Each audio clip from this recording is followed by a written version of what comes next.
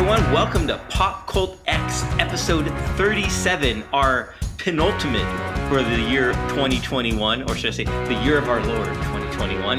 You know, we'll harken back to the medieval times when they talk like that. But I'm your co-host Daniel, and with me, joining me today is Gabriel. He's frozen for a bit. Well, as you can see, I'm a little festive today. We're recording this in the middle of December, so a little bit in the holiday spirit, just, you know, trying to brighten the mood, I guess. I don't know.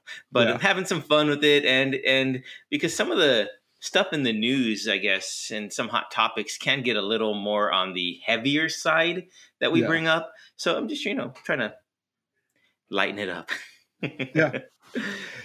So Good speaking idea. of hot topics, what has caught your eye this week, or what have you seen, or what's been like just, you know, in your wheelhouse or in your Yeah. Well, box? unfortunately, it kind of goes along with the not so happy Christmas stuff, like kind of being on the depressing side.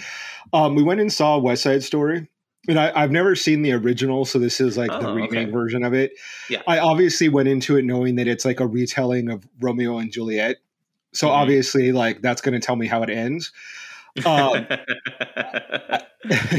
Me not being like a big musical fan, like I never was drawn to the original, but apparently there was a lot of like suspect, questionable things that were done in the original, as far as like lyrics being kind of racist, putting Rita Moreno on blackface, obviously getting Natalie Wood to play a Puerto Rican when she was a white woman is like one of the biggest things. So Steven Spielberg directed this version and tried to correct some of those wrongs, I guess, of the past by putting Puerto Ricans in roles where they're portraying Puerto Ricans, and Rita Moreno's in it as a new added character. The music is slightly different. They've changed up some of the lyrics, I think, for modern day, politically correctness, I guess. And the is it still set in the 60s or 50s?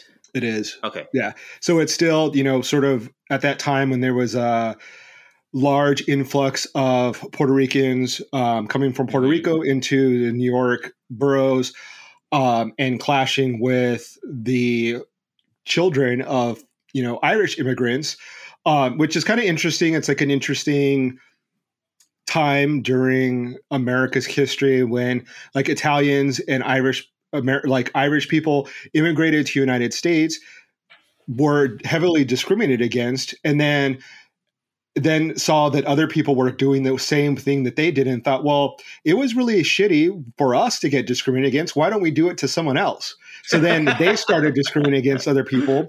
Right. But I think it's hilarious. Like, it's so American, right? Like, I didn't learn by what happened to me, and maybe I should be a better person. No, I'm just going to be a shittier person and do unto others what was done unto me, right? Yeah, right. And so the story is interesting. I'm still like not sold on the whole idea of like a Puerto Rican girl falling in love with like an white American guy. And you've seen the original, right? Yes. Yeah. So her brother is killed by the guy that she's in love with. And to me, that was like a really hard pill to swallow, that she would be like, oh, you just killed my brother, but I love you. Like, that's so weird. Yeah, like I don't get that, especially within a Puerto Rican community, like Latinx community. Family's so important. Yeah. I can't see that. I can't see that a girl. Well, it's just not believable. But other than that, the performances were really good. Particularly the actress that plays Anita. And we're going to talk about Golden Globe nominees. I'm pretty sure she got nominated. I haven't looked at the nominees yet. But I would assume that she got nominated for like Best Supporting Actress. Her performance was amazing. I've actually seen her perform live for the Donna Summer musical. I saw her perform that. Ariana DeBose? Yeah. Yeah, she was nominated. Yeah, and she's incredible. She's Afro-Latina, so I think it was kind of cool to have an actual Afro-Latina instead of like Rita Moreno on blackface. She, part of the script that was amended, does mention discrimination against people who are darker skinned or Afro Latino within the Puerto Rican community. So I thought that was kind of interesting. It does kind of fly under the radar though, because it's in Spanish, the comment that she makes to her boyfriend, and there's no subtitles in the movies. Right. So if you're American and you don't speak Spanish, that like you're not going to get that. And so it is kind of interesting that they chose not to do subtitles. I picked it up, but the majority of the audience, I think, and who this film was made for is the white audience, and they're not going to know what's going on unless they speak Spanish. So outside of that, it was enjoyable. Like the performances are really good. I think the one person who doesn't do like an amazing job is Ansel Elgort, who plays the lead. He's kind of controversial in that role to begin with, because I think some people are boycotting the movie because he was accused of some wrongdoings. And so they wanted him to be digitally removed from the film. The film has actually underperformed based off of what people projected it to do. And some people are putting the blame on the fact that people did not want to see him in a romance movie or musical. And I could see that. I think that audiences nowadays definitely speak with their dollars, and they don't like someone that's cast, or, you know, if there's the lead has done something that's kind of bad, they're not going to go watch it like before in the past. Like maybe they would overlook it.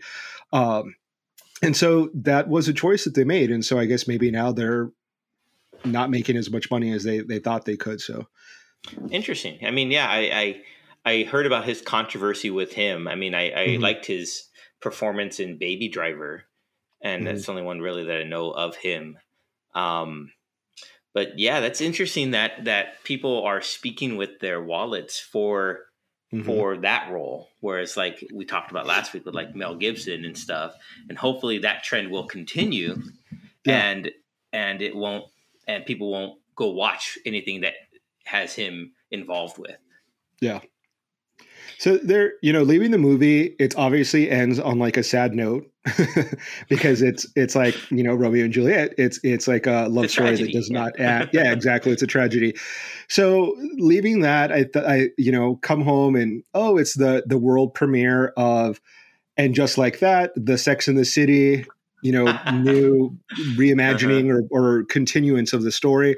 So I'm like, that'll be good for a laugh, right? You know, you know, it's sexy humor, funny, turn it on within the first, you know, couple minutes. One of the lead characters dies by a heart attack. So not necessarily the escape that I was looking for. Not a lot of laughs when it comes to seeing someone lose their husband by a heart attack. So that wasn't what I was expecting. And it wasn't what Peloton was expecting either, I hear. Right. I think their stock took like a 20% dive because I don't know if it's spoilers. I haven't seen it, but I know about this. Yeah. Is that so? The character of Mr. Big, is that it? Yeah. I guess has a heart attack after taking a cycling class on a Peloton, right? Yeah. And then he has a heart attack and he dies. And the stock for the actual company in the real world. Now, this is a made up storyline, so this isn't real. But it has real world effects in that stock took a nosedive because I guess people said, hey, we don't want that. That causes heart attacks. I mean, and even so much that Peloton had to release an ad stressing the benefits of cardiovascular exercise, which can be derived from riding a Peloton. It's crazy. Americans are so stupid. I swear to God. How many people die of heart attacks? And does McDonald's plummet? Does fast food close its doors? No, but this, that's my excuse for not exercising. Mr. Big died while exercising. Like, come on, Americans, really? So the other thing with the show is that obviously it's like 15 years later since we've last seen these characters. They're obviously much older. I would say they're probably like in their 50s to 60s, that range. So it's interesting. They definitely are like pushing them in like, these characters are old. Like one of the characters is like wearing hearing aids. And I'm like, okay, I get it. They're older, but like they're really pushing them. Like not everyone in their 50s like has hearing aids. And like the Cynthia Nixon, her character has like all white hair now. And it just, I don't know. It's interesting because they're trying to update it the thing that and I'm gonna get on my soapbox again, but the thing that is interesting is that Sex and the City had received some criticism for not being the most diverse show on HBO, right? Mm-hmm. Like for white women, pretty much all their love interests, with maybe like one or two exceptions, were all white men. They did have like a gay character, so I guess that's one thing. But coming into this new storyline, they introduce some characters. One is Latina. She's Mexican and Irish, and she's also non-binary. They have an African-American friend of one of the other characters who's sort of like the rich African-American version of one of the characters. And then African-American professor who teaches like diversity in university. And so there's sort of all these hijinks that kind of happen with the characters involving themselves in the lives of these people of color. And I just think it's kind of interesting that the characters are having so much trouble, like particularly one character of like relating to this black woman and saying the wrong thing and being kind of like a bumbling idiot. And I think it's kind of interesting that people who maybe live in a bubble, in like a white bubble, and want to be around people of color or want to introduce diversity within their community, it's like, just treat those people of color like the way you would treat your friends. Mm-hmm. Like, why is it like, oh my God, like I can't say this, I can't do this. And like, that's what makes it awkward and weird, is that you're still viewing them as like some alien creature. Right. Like, that's true. We are just like you. So like, you don't have to put on like this weird act. Like, just treat us like equals, like what we act like. We're not asking for you to like walk on eggshells and like, oh, you used the wrong label. Like, those kind of things don't really happen in real life. Like, obviously this is for comedy and for dramatic sake, but there's like one thing that happens is the character comes into the classroom and the professor walks in and she's got like long braids in her hair. Mm-hmm. And she's like, oh, I'm the professor. And the Sex and the City character is like, you're the professor, but your hair. And she's like, what about my hair? Like, a professor can't have braids? And she's like, no, but in your picture you have short hair. And it's like sort of making fun of the fact that like, this woman would be kind of super sensitive to the fact that like a white woman is criticizing her hair. But in reality, like, people of color are used to that so much that most of the time we like blow it off. Like, but what's funny is that these white writers and white actors are portraying it like it's almost like they're the victims of the circumstance. Like, oh, it's so difficult walking into the situation and you can't say anything right. And God, like, our heart's in the right place, but they make it so hard for us. And it's like, it's really not. Like, if you just act like a normal person, like, just chill out and like stop being such a weirdo. I don't know. It's really weird. The first two episodes of it are like really awkward. They handle the whole funeral of Mr. Big and it's super serious, but then like the gay character like starts making really weird, inappropriate comments about like people. And it's like, it makes him look weird and catty and kind of stereotypical. And and it's so like off-putting because it's like in the funeral setting and it's just weird. It has really, I think they really tried really hard to come into like modern day age or like try to have diversity, but they still don't understand it because like, I don't know if they didn't take the time to like really investigate those worlds. I don't know. It's weird. I don't know. I obviously, like, not as a fan, you don't know the characters as like probably as well as I do, having seen like every episode. And it's hard to believe that like 4 sophisticated women that live in New York wouldn't know how to like interact with a diverse community. Yeah. Because it's fucking New York. Like, really? Like, and I know that like there are rich white people in New York that like live in a bubble, but like the characters were never really that. Like, they're supposed to be like hip, like, going to parties and being like in the art scene, and like they're going to come across a diverse group. Like, I don't know. So it's kind of weird. It wasn't what I was expecting. So hopefully the other episodes become more funny and more of a escape because it's really kind of a downer at this point. Can I ask a question? Maybe you'll Yeah. know. Why is it called And Just Like That? So the main character, played by Sarah Jessica Parker, is a writer, right? She writes a column Hmm. for Sex in the City. That's the name of her column. And Right. so she's known for like making little quips. Like, so every episode, it's like, oh, are couples really fighting nowadays? Like, is being single the new black or whatever? And then that's like the episode. That's the theme for the episode. And so that's sort of like the tagline. And so it's like, and just like that, my husband died. I don't remember the exact line, but it's Mm, like that's okay. basically what it's getting to is like, and just like that, like she's single again or she's all alone, and just like that, her world has shattered. And Gotcha. so it's kind of it goes along with her character and like how she speaks. It's within her voice. Okay. But there's some other things that it's just like even the characters don't seem like some of the events that happen don't seem true to the characters. She's known for writing a sex column and like it being pretty graphic and Hmm. it detailing her and her friend's sex life. And then she in the modern retelling of it, she's on a podcast with the Latina woman or Latina person, and an Asian man who sort of like represents like the cis male perspective, and Okay. Sarah Jessica Parker is like the cis straight woman, and they're talking to her and they're like talking about, I think they're talking about masturbation, and they're like, so have you ever masturbated? And she's like, oh, I can't, like I can't talk about it. I'm like, this is a character whose her whole career has written about sex and like in great detail, talking about her breakups, her multiple Hmm. affairs and Mr. Big and all this stuff, and now she's shy about talking about masturbation, and it's like, Well, really, like it doesn't seem, I don't. I don't know. It I just don't seemed know. weird.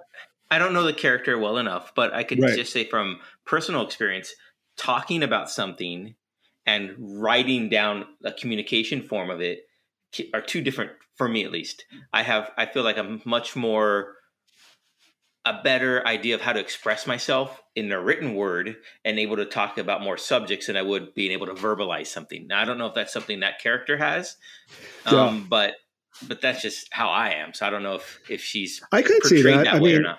I know there's certain pop stars that can perform and they're very suggestive, and like I think of Janet Jackson being able to go out and like perform and dance, but like in real life she is very shy. And so like Hmm. maybe if she was like asked by a reporter to talk about sex, she would be kind of embarrassed by it, and then someone could Yeah. be like, well, but you sing about that and you perform Hmm. these like really provocative things. So I could see that, but nothing about her character has ever said like there's a duality Okay. of that, right? Like Okay. she wears like very provocative clothing, like she likes attention, she's known for like, you really have to know the character, like she struts down the street, like that's like one of the themes of one episode. And she's not like a particularly young woman, but it just seems like the character, I don't know, like maybe they forgot what their characters were like, or they want to take it down a different route, but it just seemed not true to the character. I don't Okay. know. So yeah. But that was that. That 15 was my years first ages a impression. person. What's that? I said 15 years really ages a person. Oh yeah, yeah, it does, I guess. Obviously, like yeah, according to Sex in the City and just like that. So I'm hoping that it Exactly. gets better because I am a fan of the show. Um, I do like it. It was very problematic the first iterance of it because it was like, they had like trans jokes, and like I said, it wasn't very diverse, and it like sort of some racist stuff in it. And not stuff like blatantly, but like enough like microaggression or like little things that kind of don't age well. So Hmm. I'm glad that they made the effort, but it's a little awkward the way they did it. So hopefully it I hear gets you. better. I mean, I think that it's only this like one series that they're going to do. I don't think they're going to do anything past that. So hopefully it gets better before it ends, because I don't want them to go out on a high. I definitely want them to go out on a high note. It's cool. Yeah, I think about to like the when Will and Grace did their reboot Yeah, and how like they retconned everything that happened at the from the end of the very first run of it. And I think if it's did they anything like really? that, yeah. So at the end of the original Will and Grace, I think Will and Grace go their separate ways. They have their Hmm. kids, and they go separately, right? But in the reboot of it, it completely changes it. They have their kids together, and they're all living, I guess, happily ever after. I don't know, but Oh, weird. it's something like that. I have to watch it again, but I did appreciate the storytelling in the reboot of it. So hopefully, with your show, it will get better. Yeah. You're like, yeah, I Yeah, hope so. we hope, high hopes, right? Here we're going into a new year. Hopefully it things start to go more positive. So, what have you been watching?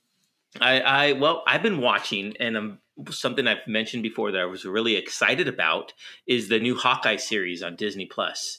Yeah. Now, it has been um, fantastic for me. I mean, I really like Jeremy Renner's portrayal of Hawkeye. Haley Stanfield does a great job as Kate Bishop. They introduced Maya Lopez, who's played by what's her name? Um, Alaqua Cox. Is that how you say her first name? She's the deaf commander of the Tracksuit Mafia.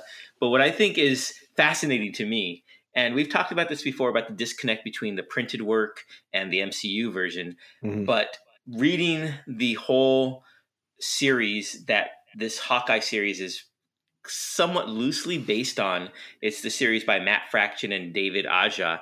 It's just been so fun watching the little tidbits that they pull out and watching the character development and knowing, hey, that's from that show or that's from the series. I know that the dog, Lucky or Pizza Dog, or and seeing him there. And it's just been so fantastic to me. I'm not sure if you've ever read it in the Hawkeye series. It's the artwork is fantastic. First off, No, but you intrigued me with this pizza dog. yeah, it's really cool. What's this Go see about it. pizza dog? Well, it's a dog in the MCU version that Kate Bishop's character saves from the Tracksuit Mafia, and the only food that she has in her apartment is a leftover slice of pizza. So she gives it to the dog, and he Okay. then takes a fondness to pizza, Yeah. similar to the comic book series, but it's Clint Barton who finds the dog and rescues him. So it's Okay. little, they did a lot of that actually. So in the comic book series, it's one character, maybe it's Clint, and in the MCU, it's Kate that does it. So, but it's been really fun, really exciting to see where they're pulling it from, knowing the history behind it. And I've been just thoroughly enjoying it. And of course, it's set during the holidays. So Christmas in New York City is something that I've always wanted to go do. So just being able to watch it through those eyes as well. And they have Rogers the musical is in the very first episode. So it's like this Steve Rogers musical that they create. So it's pretty funny. Huh. It's enjoyable. Go watch Nice. it. You'll like it. And so the you said Maya Lopez, right? Or what was the character's name? Yeah. Echo, So I think is she, her. yeah, I was going to say, so she's Echo, and I think she's going to get her own spinoff, right? Is from what I Mm-hmm. heard. So Next that's year, really yes. cool because she is an indigenous person. She's deaf. So Yeah. that's pretty badass. I actually tried to buy, I think, her first appearance, and it's so like out of priced or like not Oh, even wow. easy to find. So there was no way that I was going to be able to get it without paying at a pretty penny. But I'm excited that they're continuing to get really cool characters out into the MCU or Disney Plus Mm-hmm. universe or whatever, the television series. I'm still not super excited to sit down and watch Hawkeye because he's not one of my favorite characters. I think you officially now more than I do, know more than I do about the character. But I will sit down eventually, I think, and see it and watch it just because I'm sure it is well done. I like the idea of Kate Bishop. And I do want to be able to know like how it's interconnected with the Echo show, because I will for sure be watching that. So I will have to watch it just so that I know what's going on and Mm-hmm. not be completely lost. Yeah, and if you get a chance, I highly recommend going to read the series as well.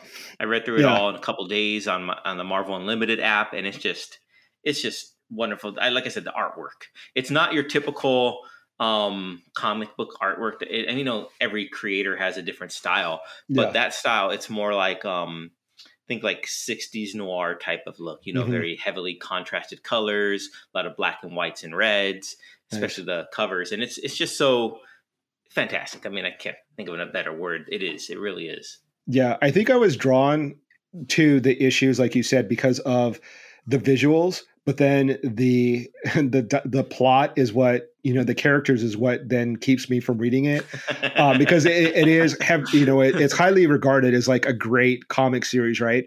Mhm.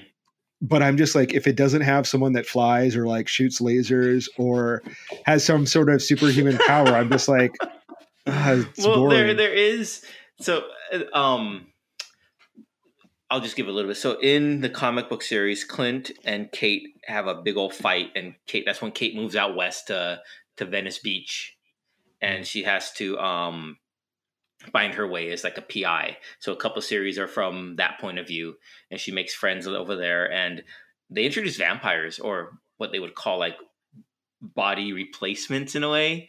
So it's interesting. I mean, if you want to Yeah. get some sort of like more than just human aspect to it, Yeah. so it's pretty So, and cool. I think that's where it spins out into like the Young Avengers, with her befriending America Chavez, who's going to be introduced with Doctor Strange's new movie, which Hmm. I'm curious to go see the new Spider-Man movie, because there might be some like, you know, future foreshadowing about what's to Hmm. come, which I'm really excited about. America Chavez, like that's one of my favorite characters, and she is very much tied into Kate Bishop and the Young Avengers and that whole scene. So really excited about that. That's this weekend, so I can't wait to go watch Yeah, it.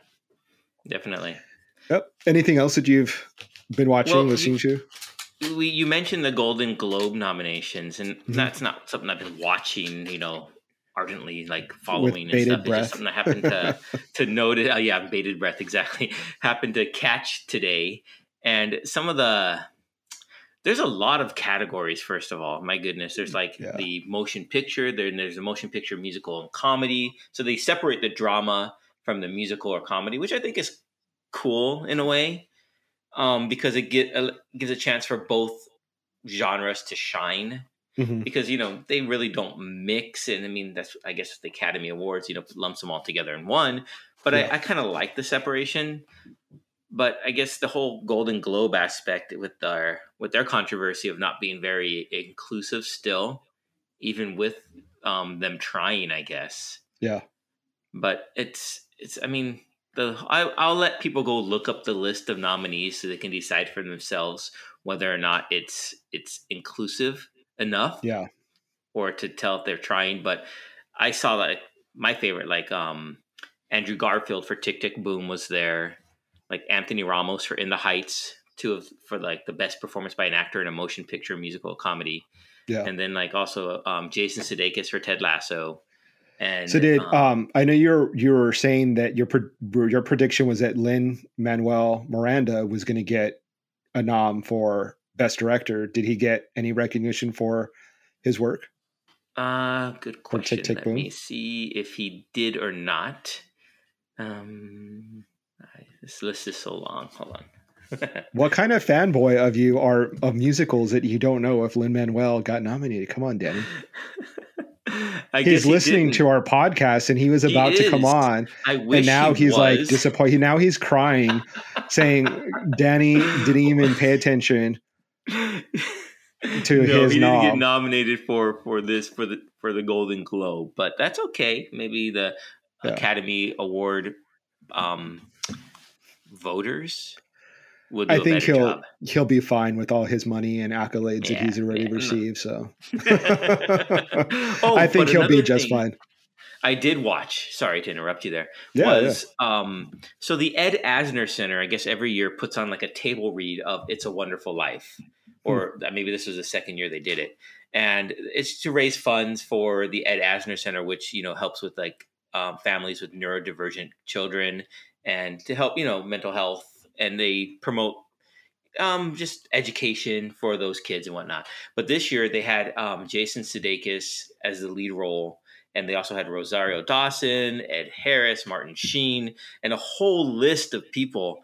And I got to watch it, and it's fascinating to watch them perform. I don't know if they're doing a cold reading or not of the script, but to watch them in a casual setting in their Hmm. homes, and just to watch them over a Zoom recording, to watch Oh wow. them do this, and it was really fun. Like Mark Hamill was there as the Clarence, the the angel, I guess you would call him, and his Yeah. dogs kept barking in the background, just like, what would happen to any one of us. And then Lou Diamond Phillips was there, and his cat jumped on his lap for like the Oh, majority wow. of his time reading. So it was just really fun to watch and really enjoyable. I don't know if there's a replay of it anywhere you can catch it, but it's really fun. And if you guys go watch it, all proceeds, I guess, support the Ed Asner Center. So it's a worthwhile cause to go watch it. And it's really fun. I enjoyed that a lot. So that's another thing I was watching. Yeah, if you're a fan of that sort of acting over Zoom, you have to see Oscar Isaac and Marissa Tomei. They do, I think, like a reading, I guess, online, and it's very steamy. And okay, I think this came out like maybe a year ago, and it's interesting to see two people be able to have that sort of connection as as actors through Zoom or through technology. And it's interesting. People talk about Lady Gaga and Bradley Cooper and if they were in a relationship, but you see this with Oscar Isaac and Marissa Tomei, and you're like, wonder what was going on there. Yeah, so you should check it out. Just for the sake of acting, for you to be able to develop your acting skills. There you go. That's it. It's research. Yes, exactly. Well, no, you say that. I mean, it is interesting over a Zoom call. Let's say you never met the other actor or that you're reading with, and to have that instant chemistry, almost like the same thing I saw when I was watching it with Jason Sudeikis and Rosario Dawson. They play their love interest on that movie, and to see that chemistry between them, two of them on there, it's like, you know what? I want a full movie just with those two characters and some sort of rom-com or something like that. And it would be fascinating to watch and see that relationship develop into a feature film. Yeah. I think that I want to see more Rosario Dawson, period. Yeah. I think she's so she doesn't get enough work. I think I don't see her enough things. She's great. I really love her. She does it all though. Yeah, I mean, she's a busy lady. She's a voiceover actor. She's a regular actor. I mean, I think I saw she's going to be in an actress in a video game coming out called Dying Light 2. Nice. And so they play the motion capture, and she acts in that. So it's really, you're right. She doesn't get enough work. She's really needs to be out there more. Yeah. And then the other thing is that, like you said, a rom-com, with the Latina lead, we don't really get to see that a lot. And that's with J-Lo, right?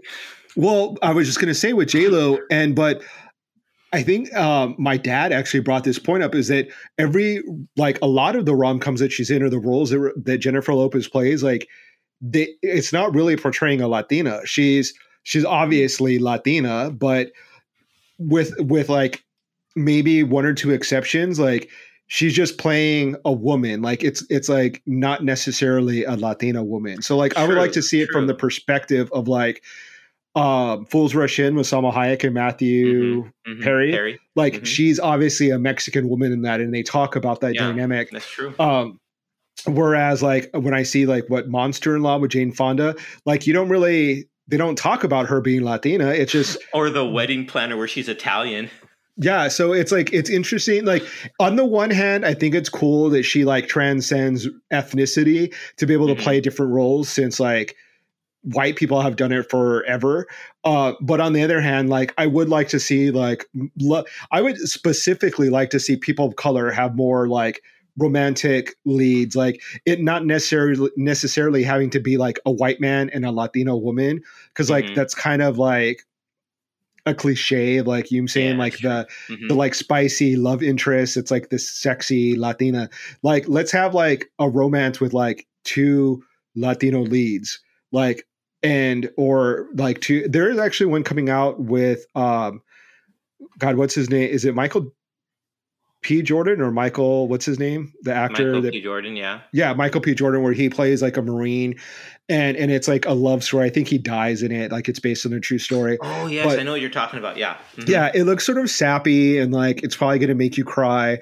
But I think that it's cool in the fact that it's when you think about it, we really don't get to see a lot of movies about people of color just being in love. And it's we're either the love interest that the spicy hot Latin lover that like the person's cheating with, or like the hot sexy Latina woman, or or like the exotic Asian woman that's like that the white man's in love with. But it's like, what about just like a couple that's in love that like they have kids and I don't know, like Love Actually, like a storyline like that, like between people of color. It just, I don't know. When you were talking, it reminded me of the remake of Overboard with Oh yeah, Anna I haven't Faris seen and it. Eugenio Yeah. Derbez. Oh, that's good. Yeah. Yeah, you should watch that one. That's funny. Well, see that like that's the kind of the thing that it's like it's interesting that I feel that like Hollywood they'll say like, okay, we'll have a Latina play that role, but then like Hmm. to balance it out, it has to be a white guy, Yeah, or we'll flip white it lady. and we'll Yeah. have a Latino man, but then it has Mhm. to be a white woman, and it's like, can we have both? Like, Yeah. can we just see like my mom and dad or like whoever like something a love story that because like it exists, like why can't we see two black people in love, like, and not Hmm. a single black woman, or a black woman falling in love with whatever. I mean, it's I would like to see more of that, like just kind of talking out loud about things that would be cool. So maybe what fingers crossed Rosario Dawson can have a movie with like Oscar Isaac, or what's the other guy, his best friend, Pascal, what's his name? Pedro Pedro Pascal. Pascal, yeah. That'd be a good movie. Yeah. Right. Yeah. Yeah. Anything with Rosario Dawson, I'll watch. Yeah, that's cool. Yeah. Why not? Yeah. Well, Which is cool. I think I didn't wear this hat for nothing. It's not just to cover my hair, which is probably very unruly. Last week we talked about our favorite holiday or anti-holiday movies. So Yeah. we thought about, what are some of our favorite holiday songs? Because, Christmas carols, it's an old tradition of going caroling. And it's just, songs really make the season, I think. And some people enjoy listening to Christmas music all the way back in right at November 1st. And not for me. I mean, the stores enjoy pumping it into our eardrums back then. But I think once December rolls around, especially middle of December, like we are right now, I really enjoy the holiday songs because it kind of, like the hat, makes everything a little more festive, makes everything a little more palatable, gets you in that Christmas season spirit, and, makes everything a little more bright. So Yeah. give us some of your favorite jams, your favorite songs, or maybe a song that you really, when you hear it, takes you back to like your childhood, maybe. Well, to backtrack, I'm one of those people that doesn't necessarily love Christmas time. Like I sound like such a spoiled brat when I say this because like I am very fortunate. I'm blessed. I just really am not like a big Christmas person. There's nothing wrong with that either. And so I, along with like the alternative Christmas movies, I like songs that aren't necessarily like the traditional like Winter Wonderland, whatever songs. So one of my favorite songs to listen to is Oi to the World by No Doubt. That's probably one that like definitely makes me happy. It's like it's not like the like Jingle Bell like songs that we all hear, and it's like a fun song that I would listen to if it wasn't like really about Christmas.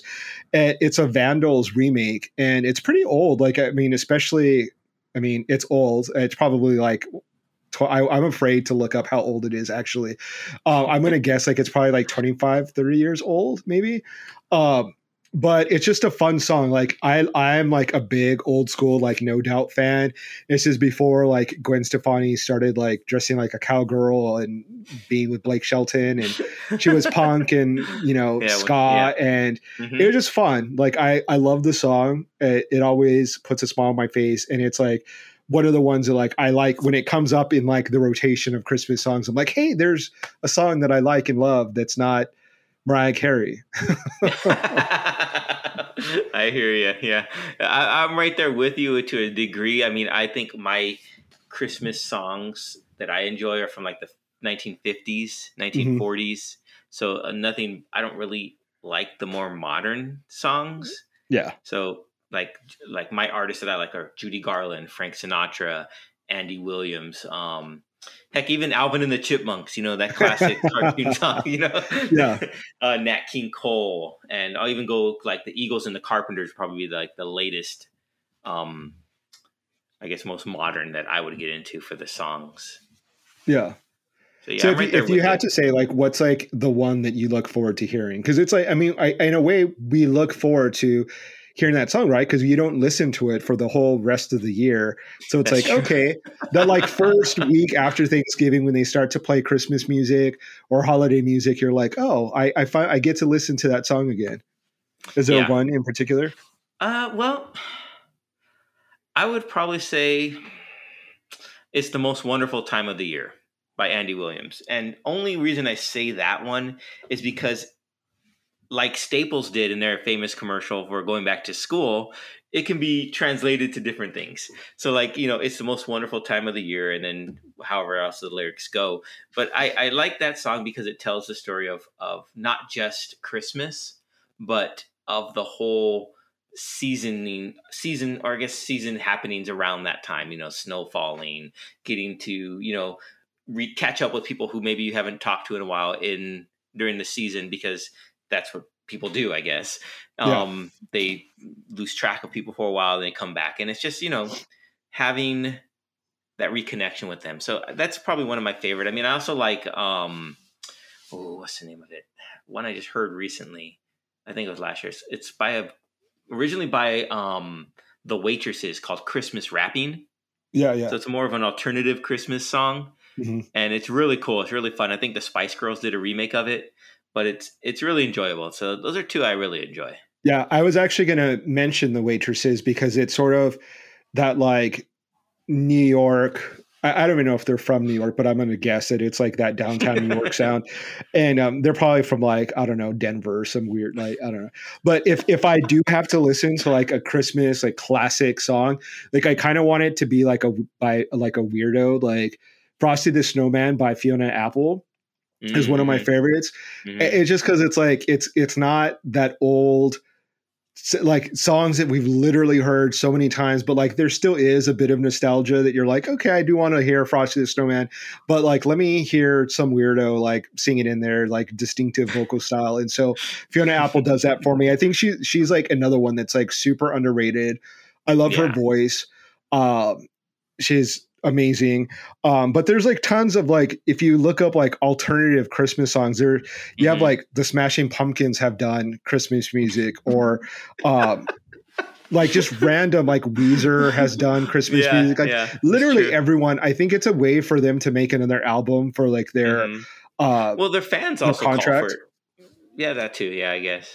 I mean, sometimes the fans would be like, "Hey, put out an album, put out the song." Like for me, one of my favorite from a band that I like is by The Killers, and it has nothing to do with Christmas per se. It's called Joel the Lump of Coal or something like that, and it was created on with Jimmy Kimmel for his show. Nice.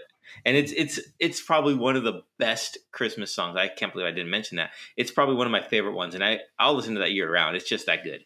So yeah, I think they have a Christmas album, right? The Killers, like they're another one that's on my list of like alternative bands that have done Christmas music. Someone else that like I think is like a new classic is a couple years ago Sia did a Christmas album, and the song that I love is Candy Cane Lane. I don't know if you've ever heard it, but it's like super pop, like just like ridiculously pop sounding and just fun and upbeat and like not religious, it's just like a fun party song. Like that would be on my mix. If like I'm having a Christmas or a holiday party, like Sia is going to be on there. Like I said, no doubt. The Waitresses. I think even RuPaul has like a really cool Christmas song that was part of his like Old Navy campaign. But it's just like anytime that someone does a new take on Christmas music, I kind of tend to go that route. I enjoy that, to see how someone else can kind of reinterpret the holidays and make it fun. Like it definitely has to be upbeat for me.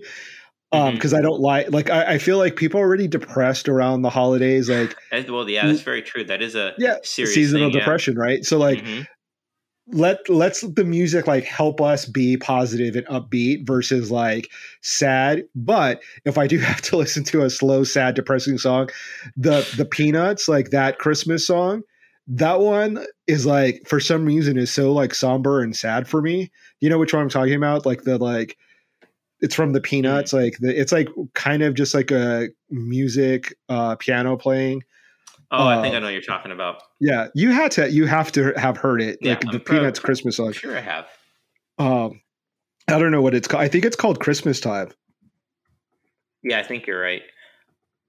I'm not I'm sure. I'm looking it up right now. trying. Yeah, I'm trying to look But it up right speaking of now. like albums, just before while we're getting off shoot with that, Nora Jones.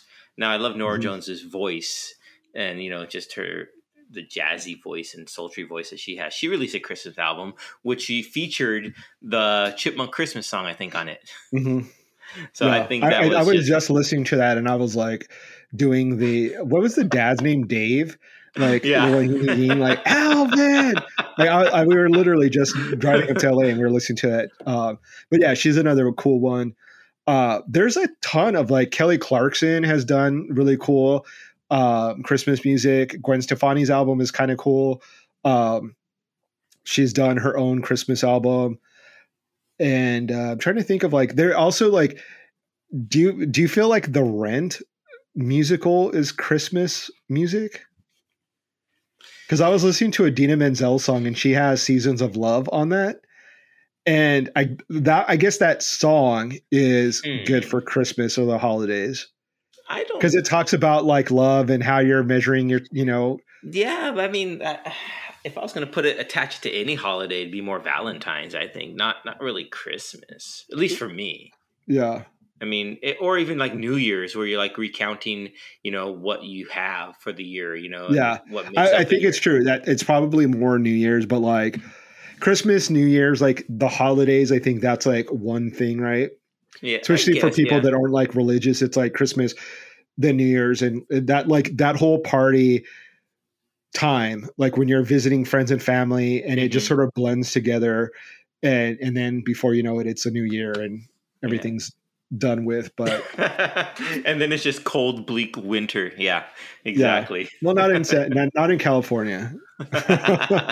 True. True. Yeah, it is kind of cold here right now, but never snowing or bleak, I guess. Okay, I think Yeah.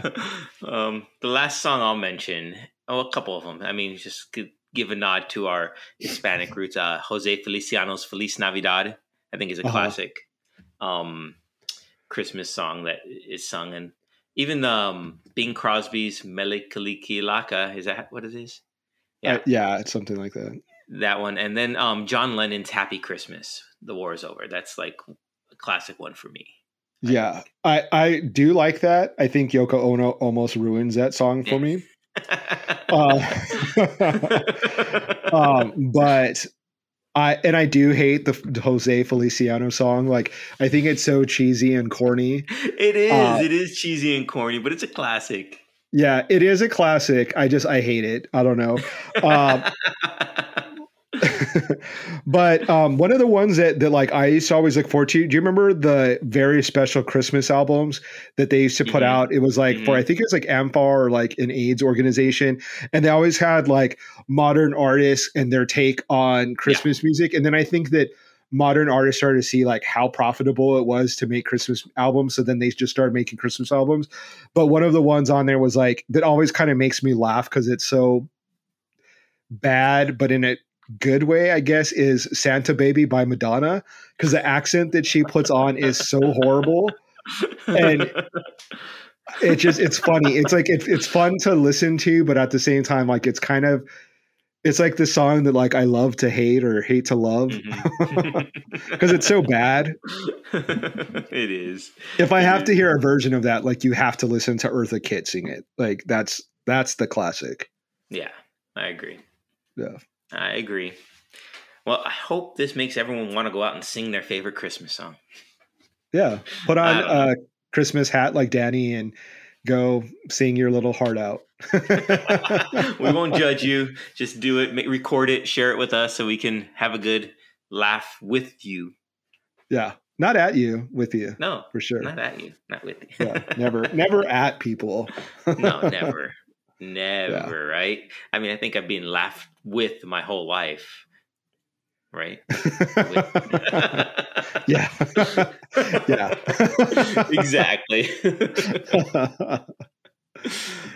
Yeah. So I think that is like the all of the Christmas song talk that we have for this week. Exactly. But yeah, any other things that you're looking forward to for our next like movies that are coming? Obviously, we touched upon Spider-Man that comes out this weekend, so I'm definitely going to obviously Spider-Man talk about and that. the following week, The Matrix Resurrection comes Oh, out. that's right. I'm looking forward to that a lot, especially just seeing all the marketing that's going on for it right now. It's just getting me really psyched about watching it. Psyched. I Wow. definitely have to go back and rewatch it because I obviously like I've watched them all. I kind of have a general idea of what's going on, but like I don't know how there wasn't a happy ending. Like, was there an ending? Like, I don't even remember at this point. Like, Right. obviously, like now they're starting off where he's like in the Matrix and he doesn't know what's going on or something. I don't know. Well, And yeah, Keanu Reeves did an interview with Graham Norton, and he was like, Graham Norton was like, "How are you in this? Isn't your character dead?" And Keanu Reeves is like, "That's what I thought," or something like that. But then he shared a conversation he had with is it Lisa Wachowski? I think that's Lisa, right? oh, the director, Yeah, Lana, I think Lana. Thank you. Wachowski. Sorry, Yeah, Lisa Lana. And she said to Keanu Reeves, "Is he? Is he dead?" And yeah, just to how they created and brought up this about. But yeah, I know part one of the Matrix really well. yeah. Part two and part three, I'll need to revisit because those weren't didn't stick in my head as much, I guess. But Yeah. before it comes out, I need to pay those a visit. I feel like I probably watched the first one at least 20 times. So like I know I get the plot down pretty good. Mm-hmm. And then the second and third one I probably saw once. Yeah, same here. So Mm-hmm. so I definitely have to go back. The thing that's interesting is that I guess it's supposed to be like a metaphor for trans people, which I don't see. Thinking back, I can't recall how that's a thing. And so I'm curious to go back and watch it and see how that possibly could be. The directors are trans women, and Right. so like that they're saying that they wrote and directed it as a metaphor for their trans experience or their journey. And Mm-hmm. so I'm kind of, because I didn't catch that the first go round. So I'm kind of curious to kind of see that with that knowledge and seeing if I can kind of pick up on what they were putting down in regards to that. Because I don't see the connection. Outside of like, I guess you are living one type of life and then you wake up and you're living the true reality, I guess. So like I get Well, that's that, true. but Yeah. Okay. so I'm Mm-hmm. interested in that. I am interested in seeing like what they're going to do with the characters because I did like the movies very much so. So that is something I'm going to be looking forward to as well. Just like you stated. So there's that. Yeah. Yeah. Anything else? I'm trying to think of any other The other movie. thing, Book of Boba Fett on Disney Plus. I'm looking forward to. I think that's coming Okay. out at the end of the month. Nice. So if, as I've said before, it follows the story of Boba Fett, the classic bounty hunter in the Star Wars world or universe. So I'm really looking forward to how that's going to play out. A really good, I think that this is just like a marketing thing that I just came up with. They should make boba tea and promote Boba Fett. So it'd be Boba Fett Boba. I think that'd be really good. Disney can write me a check now and start doing that. Exactly. Boba Boba. You want a boba with your Boba Fett? Yeah. Okay. Yeah. Because when I was at the movie theater, they had a really cool Ghostbusters. What's their mobile, whatever Afterlife? it is? Yeah, for like popcorn. It's like the vehicle, and they had it as a pie. And it was really cool. I don't know how much it was because I wasn't going to buy it, but it was kind of interesting cross promotion of like buy a popcorn container, and it's a cool like memorabilia. See, you're talking about movie promotion in theaters and stuff, and that when I was back in the day, manager at a movie theater, part of my job was the promotions. So I really got excited for that because like I did like when this is the Matthew Broderick's Godzilla version came out. I got a reptile store to bring a bunch of lizards and stuff because Godzilla at that time was more, trying to treat him as just a lizard, not a monster. So then one that I really miss out on doing because I was shot down by the corporate office of the movie theater saying that, oh, that movie's going to be a flop. You don't do that. I wanted to get a local 4-piece orchestra or 4-piece quartet to come in and play in the lobby when Titanic was released. So that's really dating me there. But have people dressed up in like, bow ties, elevate it a little bit. And they said, oh, that movie's going to bomb. Of course it didn't. Oh, wow. One of the highest grossing movies ever. So that's something that I wish I could have done. That would have been very fun.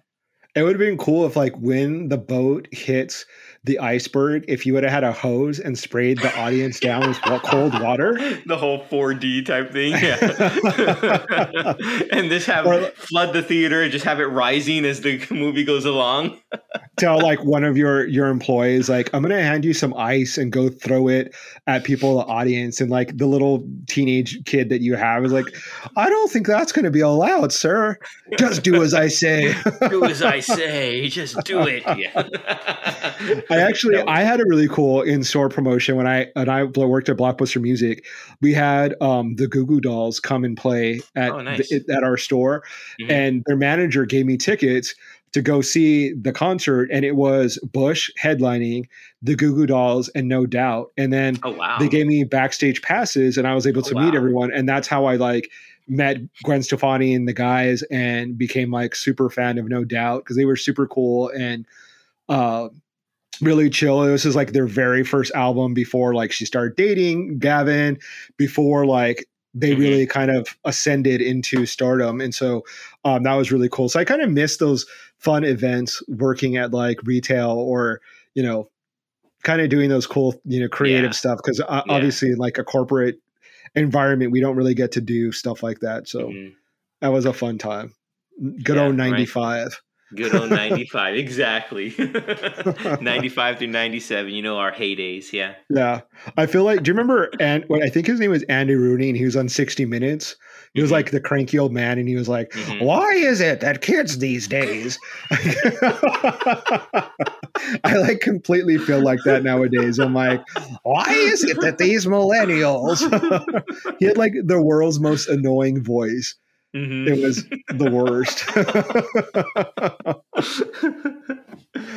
Yeah. Anyway, that's who we are now. Yes. That's who we are. Well, on that note, I think we've come to an end of this week's podcast. I would agree. Yeah. So, thanks everyone for listening. Remember to subscribe so that you can get notifications of our new episodes.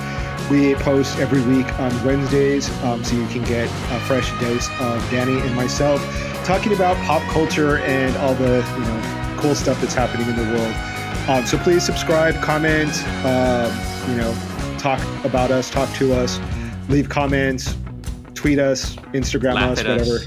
Yeah, slide into our DMs if you want. Yes.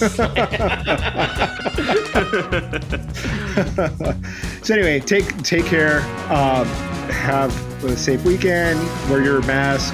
Be safe. We'll see you next week. Bye, everybody. Bye.